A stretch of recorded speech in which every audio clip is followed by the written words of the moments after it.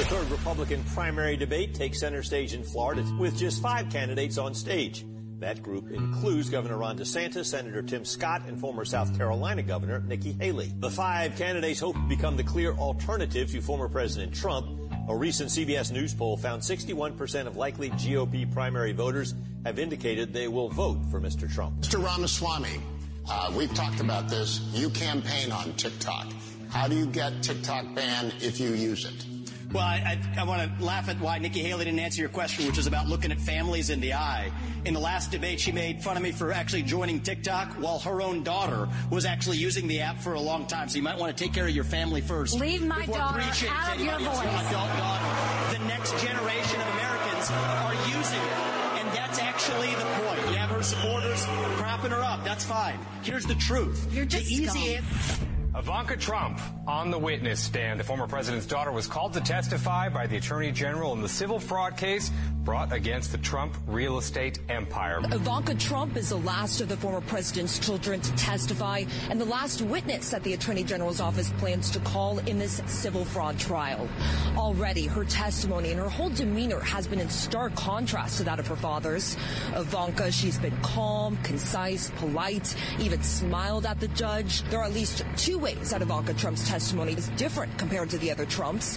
One, she is no longer a defendant, unlike her brothers and father. The second way this testimony is different is that Ivanka is not on the defense's witness list. So the state has just this one chance to question her. She will attempt to distance herself from the company.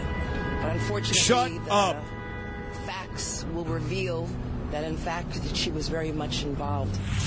Mayor Adams taking questions from reporters about the FBI's raid last week at his chief fundraiser's home. Federal investigators looking into whether the mayor's campaign received illegal foreign donations. She outraised every other fundraiser that was in the race. She worked hard. She learned. Mayor Eric Adams on his top fundraiser, Breonna Suggs. Last week, FBI agents raided the home of Suggs. According to the search warrant, the FBI is investigating whether the Adams 2021 mayoral campaign conspired with the KSK Construction Company of Brooklyn to funnel foreign money into the campaign by way of a straw donor scheme. And while agents left with several boxes, the mayor, confident and insistent that no wrongdoing has occurred, by way of a directive that's been in place since before day one. And what I stated, we must always follow the rules because we knew that our campaign will always be scrutinized. And so we wanted to make sure we were above reproach.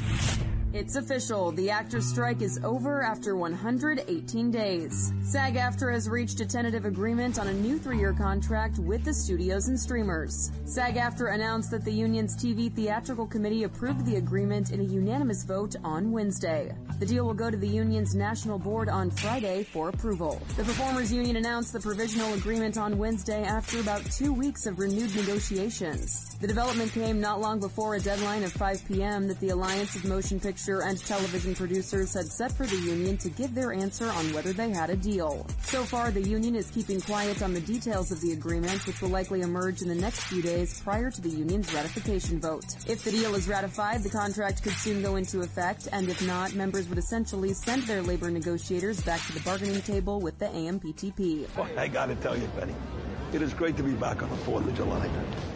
You think they do the down in Florida? Look, you get a bottle rocket. I'm sure. How's Ronaldo doing? I tell you, it's like a miracle. The guy is doing so much better. In fact, he may be at the hospital as early as next week. That's great. Please send him my love. I don't have to. You can do it yourself. It's coming back to Brooklyn. With or without the blessing of that Long Island, it's coming back to Brooklyn. Everywhere is freaks and Harris, dykes and Ferris. Tell me where is sanity?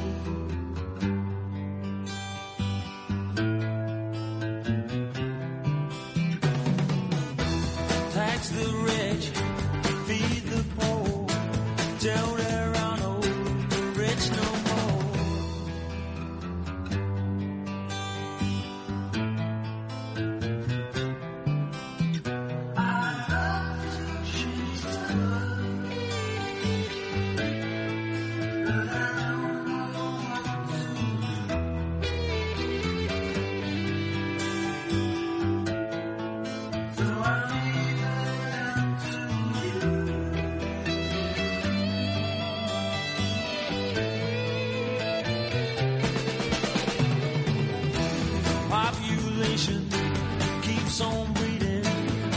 nation bleeding, still more bleeding economy. Now that is a great scene right there. That would be the 9th and final episode of Gravesend, Season 2. That's me and William DeMeo, the writer, creator, director, and star.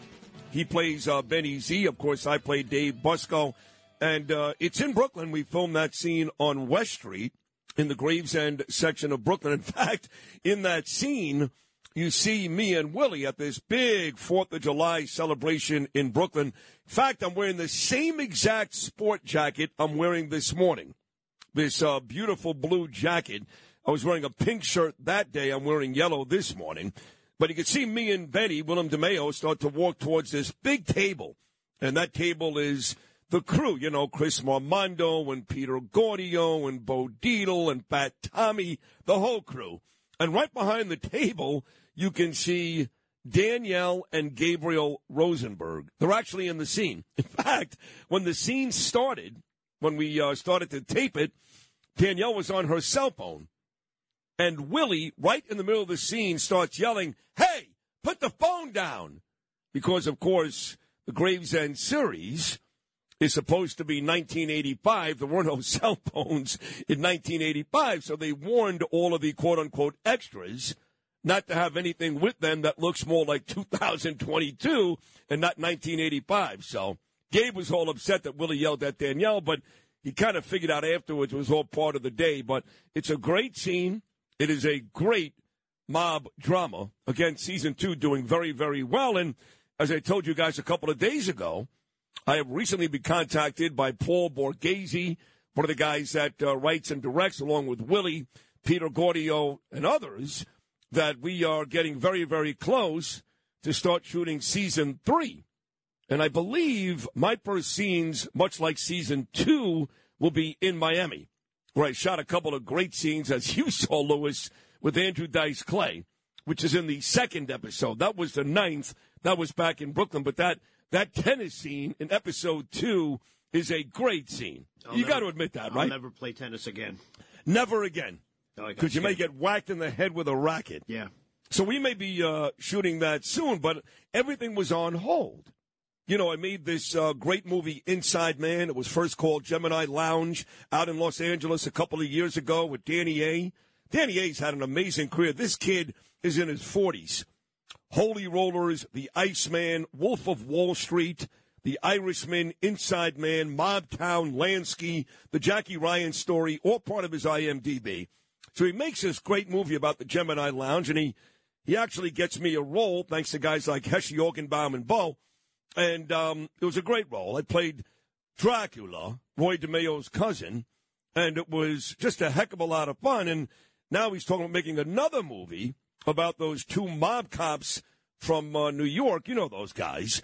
But everything was put on hold, whether it's Danny A. or Gravesend or other opportunities that came my way, because I had lots of momentum after the summer. Don't forget, Gravesend and Inside Man basically came out at the same time. And they're both right now still doing well on Amazon Prime. Gravesend is a TV series. Inside Man is a movie, which we actually saw in a movie theater on Avenue H in Brooklyn. So I had 2 scripts. I had great momentum. I'm not claiming to be the next Robert De Niro, not even close. But I had a lot of really big actors. Big actors reach out to me and say, "Sid, I know you're the king of radio, but you're not bad. You're actually a pretty good actor." And then it died with the strike. But the strike looks like it's over. And I think Fran Drescher, who was in Season 2 of Gravesend as well, believe it or not, she's also going to be in Season 3. But, of course, most known for that great TV series, The Nanny, she is the president of our union. And she was very, very strong the whole time, nearly 120 days, about not caving in and getting the actors what they wanted. And I think she's getting some appeal from these actors and other folks throughout the country today. Isn't that right, Noam? I would say that's correct. I mean, you remember the strike began back on July 17th, and you're talking not just about the wealthy actors, but really the majority of this union is people who work. They don't know where the next job is coming from. Oh, they make no money. They're like grips and even caterer. Who knows who these poor people are? Yeah.